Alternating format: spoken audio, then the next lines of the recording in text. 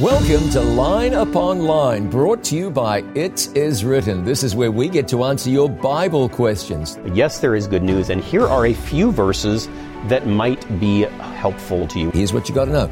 God loves you anyway. He's with you anyway. He hears your prayers. So let's kind of unpack this and look at the tenses just a little bit. Oh, that's a good question. Thanks for joining us. This is Line Upon Line, brought to you by It Is Written with Eric Flickinger. I'm John Bradshaw. We have a great program for you today. We're going to be talking about the spirit world and death and fear and the rapture and more. And we're going to dive into it right after I tell you how you can get your questions to us. Email them, lineuponline@iiw.org. Lineuponline, one word, of course, at iiw.org. Eric Flickinger, thanks very much for being here. Great to be here again, John. I'm glad it is. We've got a good question here to start off. I mean, they're all good. I don't need to tell you every time it's a good question. I'm not going to start and say, well, here's a terrible question. But here's a question from Mary. Is the great time of trouble at the second resurrection where the wicked attack the new Jerusalem city? I'm going to say it again. Is the great time of trouble at the second resurrection where the wicked attack the new Jerusalem city? All right.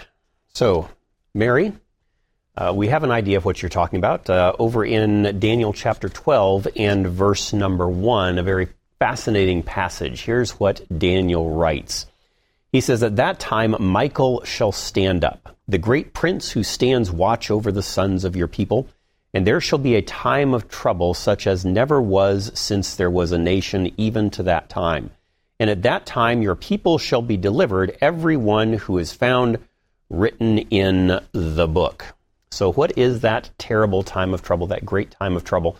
That is the time that precedes very shortly before Jesus returns. It will be a time where God's people's faith is tested.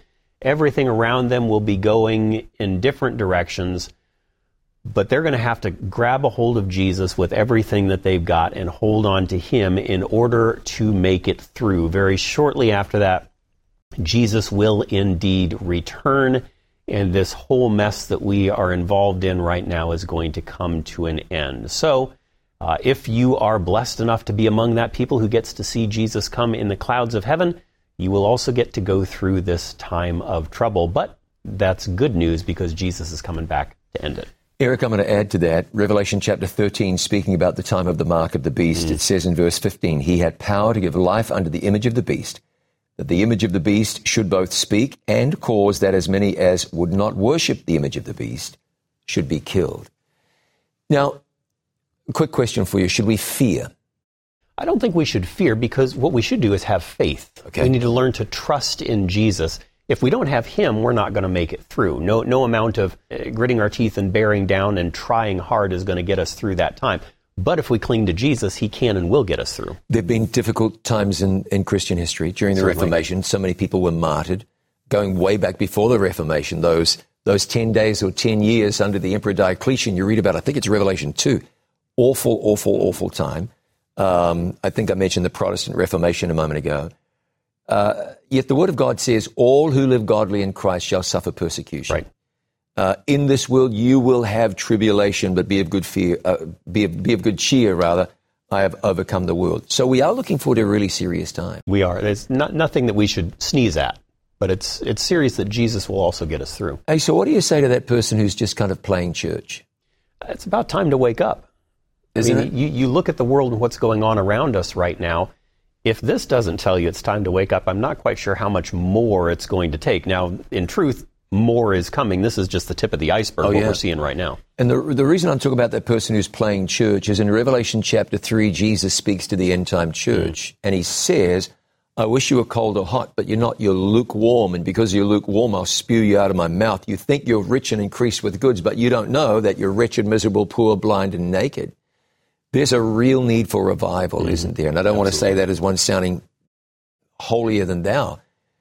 The parable of the 10 virgins, 5 were wise, 5 were foolish, but hey, all 10 were asleep. So I want to encourage you, I don't know where your faith in God is right now, but I would encourage you to take God very, very seriously. Be sure that your relationship with Jesus goes way beyond watching a TV program with Bible questions and answers. watching a documentary or reading a book.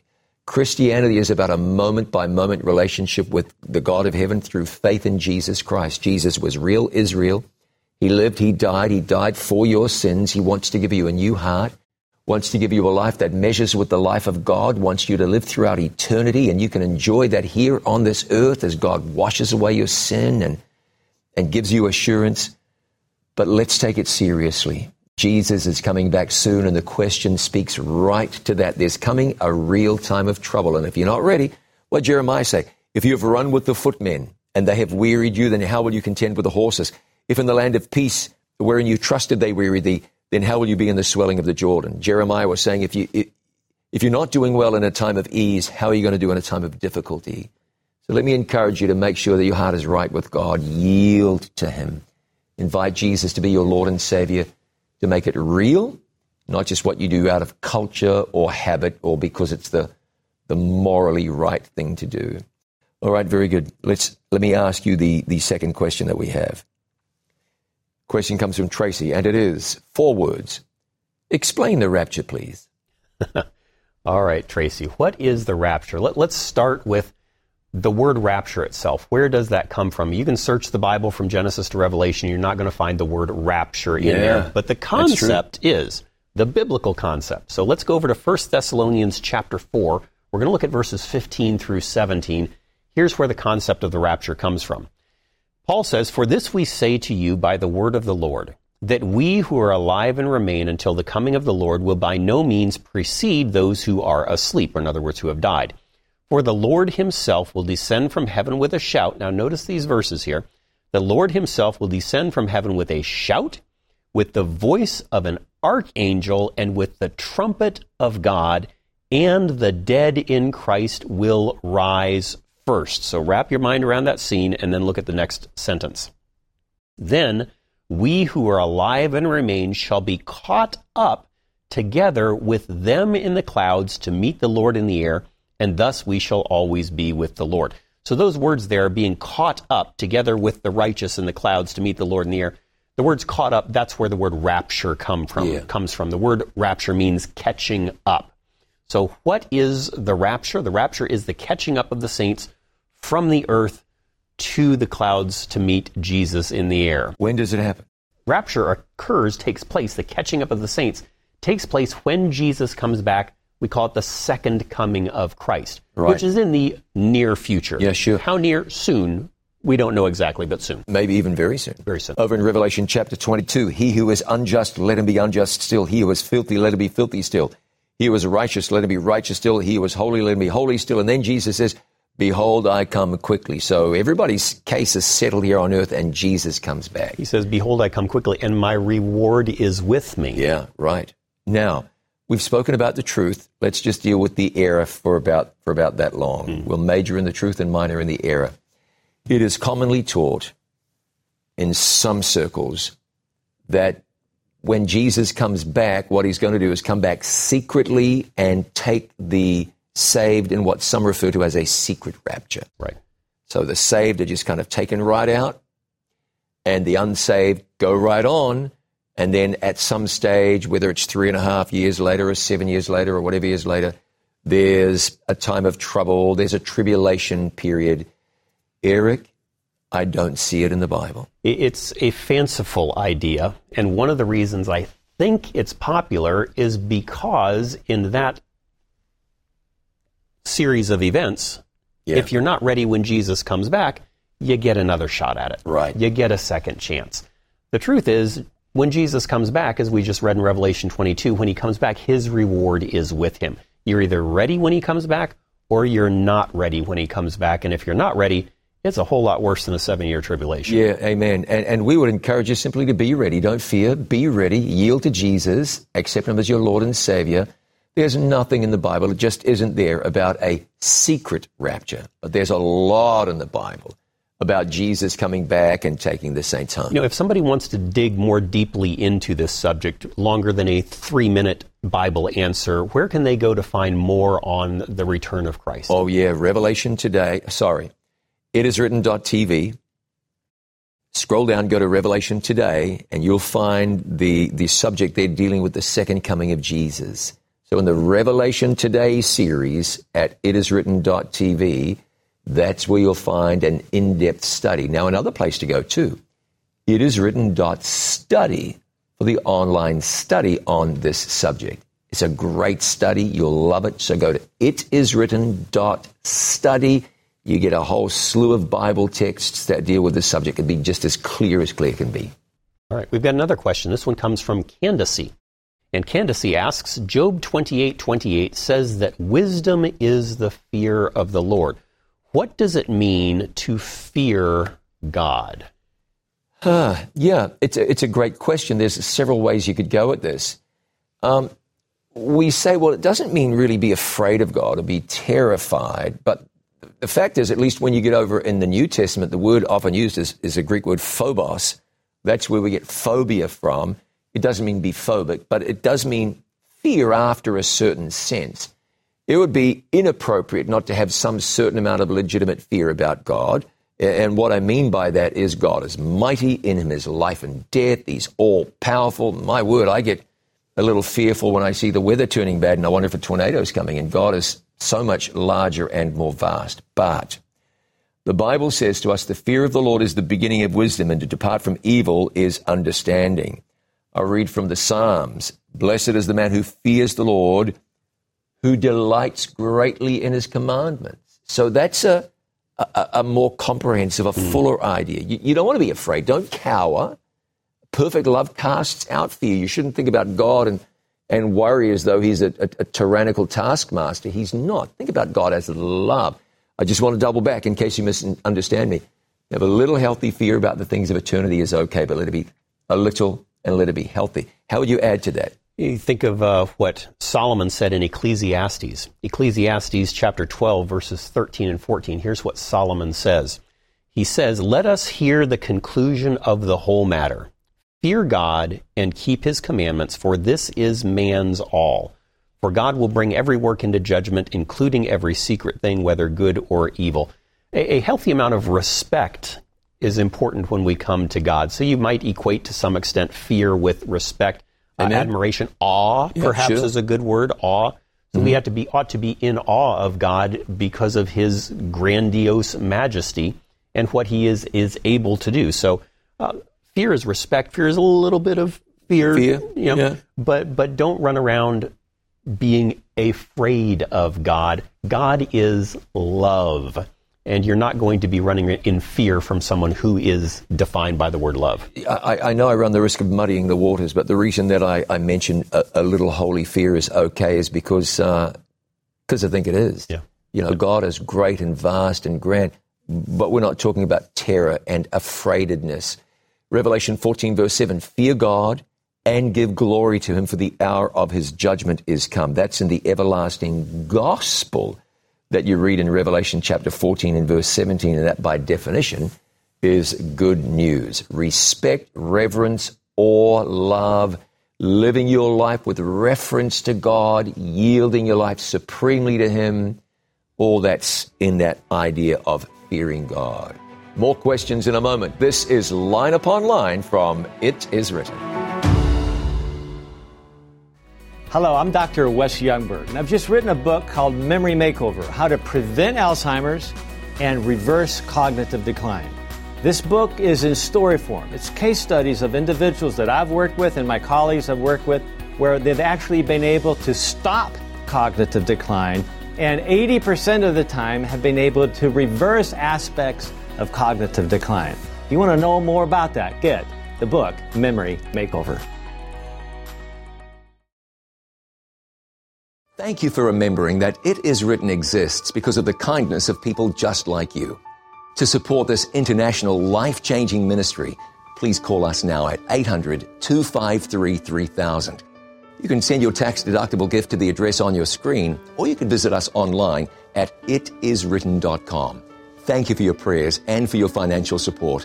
Our number again is 800-253-3000, or you can visit us online at itiswritten.com.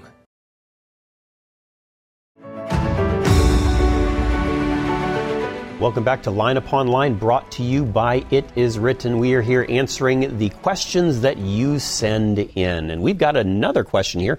This one comes from Harrison. Harrison says, why should we believe the prophets in the Bible? And a second part of the question, are there other prophets not mentioned in the Bible? So what makes a prophet, and why should we believe them if they are supposedly a prophet in the Bible? Harrison, I have a message for you. Don't believe the prophets in the Bible. Don't believe them. I'm not done yet. Don't believe the prophets in the Bible if they can't be believed. Well, okay, that was my question, John. How can I believe them? You go look at what they wrote and verify what they wrote. The prophets are largely verifiable. Now, I'm saying some of what you read in Zechariah, Ezekiel, that's not like the verifiable with history. But when you go to Daniel, and Daniel says, okay, Nebuchadnezzar, I'm going to interpret your dream. You saw a great big image with a head of gold and chest and arms of silver and midsection of brass and legs of iron and feet of iron and clay.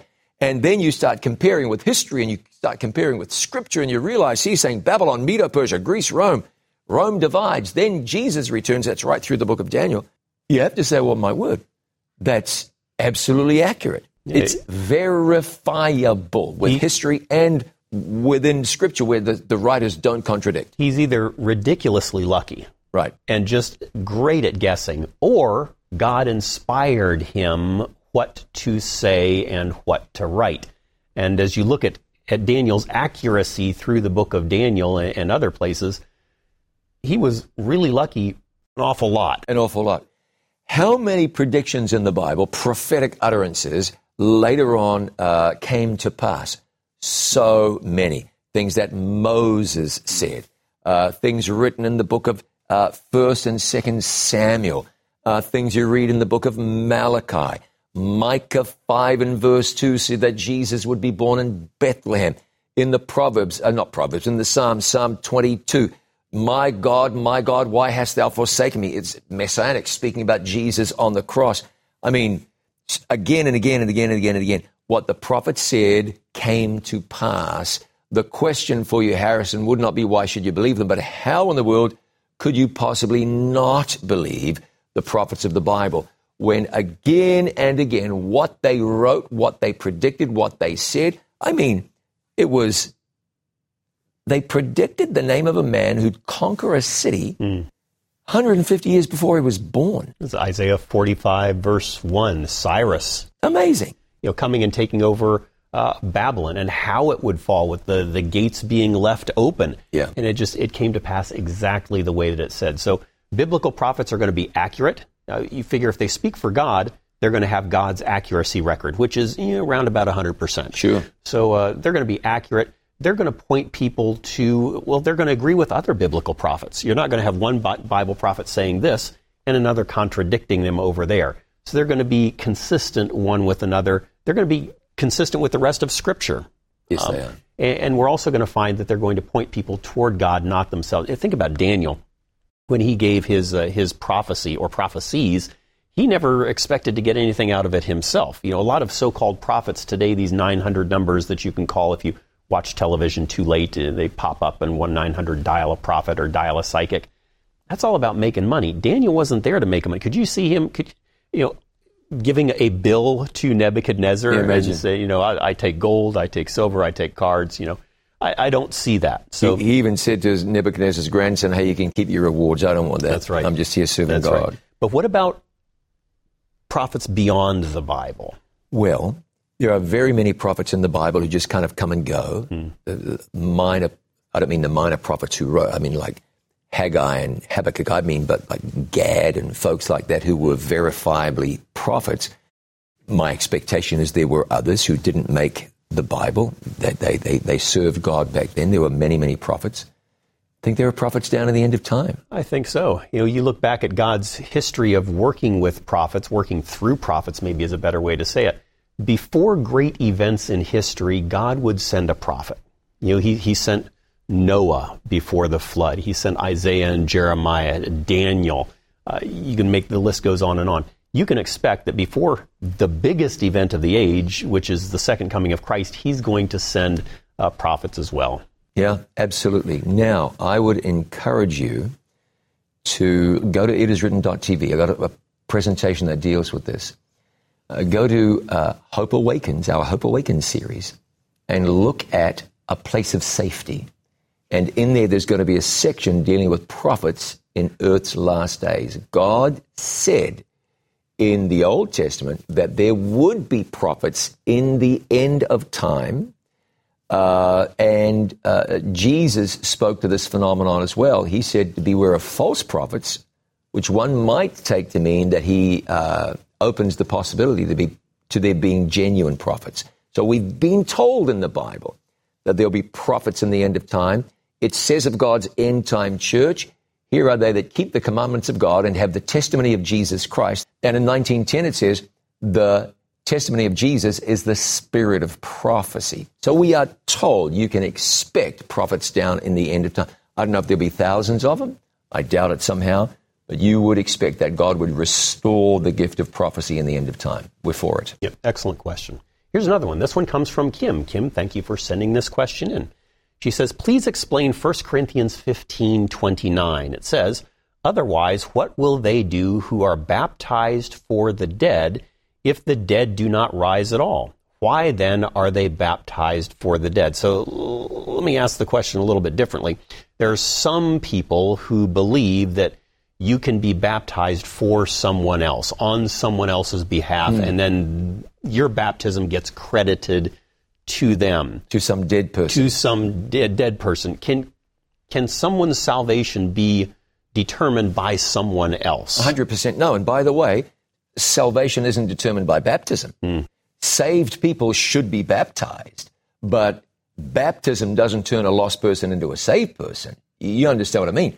The act of being baptized is an expression of your faith in Jesus. It's not like, wow, we got you under the water and now you're saved by the water.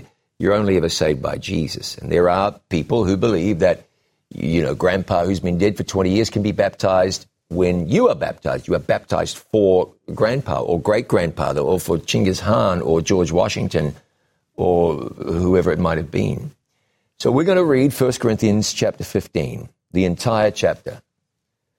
Well, I wish we could because it's the resurrection chapter, but we're going to zoom in on that passage. The whole chapter deals with the resurrection. And when we read in verse, we just go to verse 29. Else, what shall they do which are baptized for the dead, if the dead rise not at all? Why are they then baptized for the dead? Now, this has been interpreted literally in dozens of ways. So if we say something and they go, you're just going to have to bear with us because we could do that 25 times and it might be new to you. A lot of discussion about this subject. But the idea is that if there's no resurrection, then all of whatever it is they're doing is pointless. It's futile. So Paul's case is there is definitely a resurrection, and without one, certain things just fall apart. Now, I read something recently that I thought was quite insightful. Baptized for the dead, being baptized in preparation for death. Baptized before you die. Yep. What would be the point of someone being baptized before they die if there's no resurrection? No resurrection. All you've done is taken an extra bath that day. That's all. It doesn't do you any good in the light of eternity. But if there is a resurrection, and if you have accepted Jesus as your Lord and Savior, and if you love him, and if you want to dedicate your life to him, then all of a sudden, baptism is something very, very significant. Yeah, amen. We are glad and grateful that there is a resurrection. You know, when Jesus died on the cross, there was a resurrection. Numerous people came out of the graves. Matthew 27, I think it's right around verse 56. Yes, we believe as Christian believers that there is a resurrection. In fact, when Jesus comes back, there'll be a resurrection. And then after the millennium, there'll be another resurrection. Right. John 5, 28 and 29 speaks about that. Good stuff. Okay, I got one for you from Del Rose. Does 1 Peter 4, verse 6 say that the dead go to a spirit world? All right, let's take a look at 1 Peter chapter 4 and verse number 6 here. 1 Peter chapter 4 and verse number 6. It says, "For this reason, the gospel was preached also to those who are dead, that they might be judged according to men in the flesh, but live according to God in the Spirit." Now, if you just read that and you don't read anything else in the Bible, what it might sound like is that here Peter is saying that the gospel can be preached to dead people. Yeah, it sounds like that. And if you can preach it to dead people, then maybe when you're dead, it's not really the end. Maybe you got another opportunity, you got a second chance or a third chance, depending on your view on reincarnation and so forth. But that would be wrong. So let's kind of unpack this and look at the tenses just a little bit. He says, "For this reason, the gospel was preached in the past, way back then. It was preached also to those who are today dead." So today they're dead. But back in the past, they were alive. And when they were alive, the gospel was preached to them. Very clear, I think. Pretty straightforward. Yeah. What about death? Do people know anything after they're dead? The Bible says the living know that they will die, but the dead know Not anything. Not anything. Not the dead know at all. nothing. Nothing is pretty easy to understand. Nothing is nothing. Yeah. So no point in preaching to them. They're dead. That verse 6 again, that they might be judged according to men in the flesh, but live according to God in the Spirit. What is it to live in the Spirit? Are we talking about a spirit world? No, to live in the Spirit is to walk with God, to have Jesus abiding in your heart, to have Him in your life, to have Him guiding your directions and your decisions, so that my life is not my own. It belongs to Christ. He's the one who owns me. He's the one who leads me. I do want to say this just before we wrap up here. You want to be careful about dabbling with the spirit world. You know, there are demons, there are evil spirits, they are real. And you want to stay away as far away from the occult as you possibly can. Stay away from anything that opens you up to the occult. Stay away from occult paraphernalia. I'm not even going to refer to what that might be, but just stay away from it. Stay away from the scary movies that deal with occult themes. Just stay away. We are involved in a real spiritual battle. We've got to remember that. Absolutely. We wrestle not against flesh and blood, but against principalities and powers. Absolutely. Outstanding.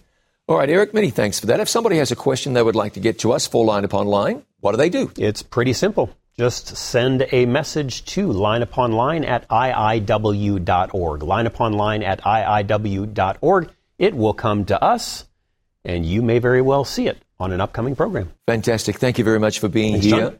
With Eric Flickinger, I'm John Bradshaw, and we are saying thank you to you for being part of Line Upon Line. We look forward to seeing you again another time. Get your questions to us. We'll do our best to answer them. This is Line Upon Line, brought to you by It Is Written.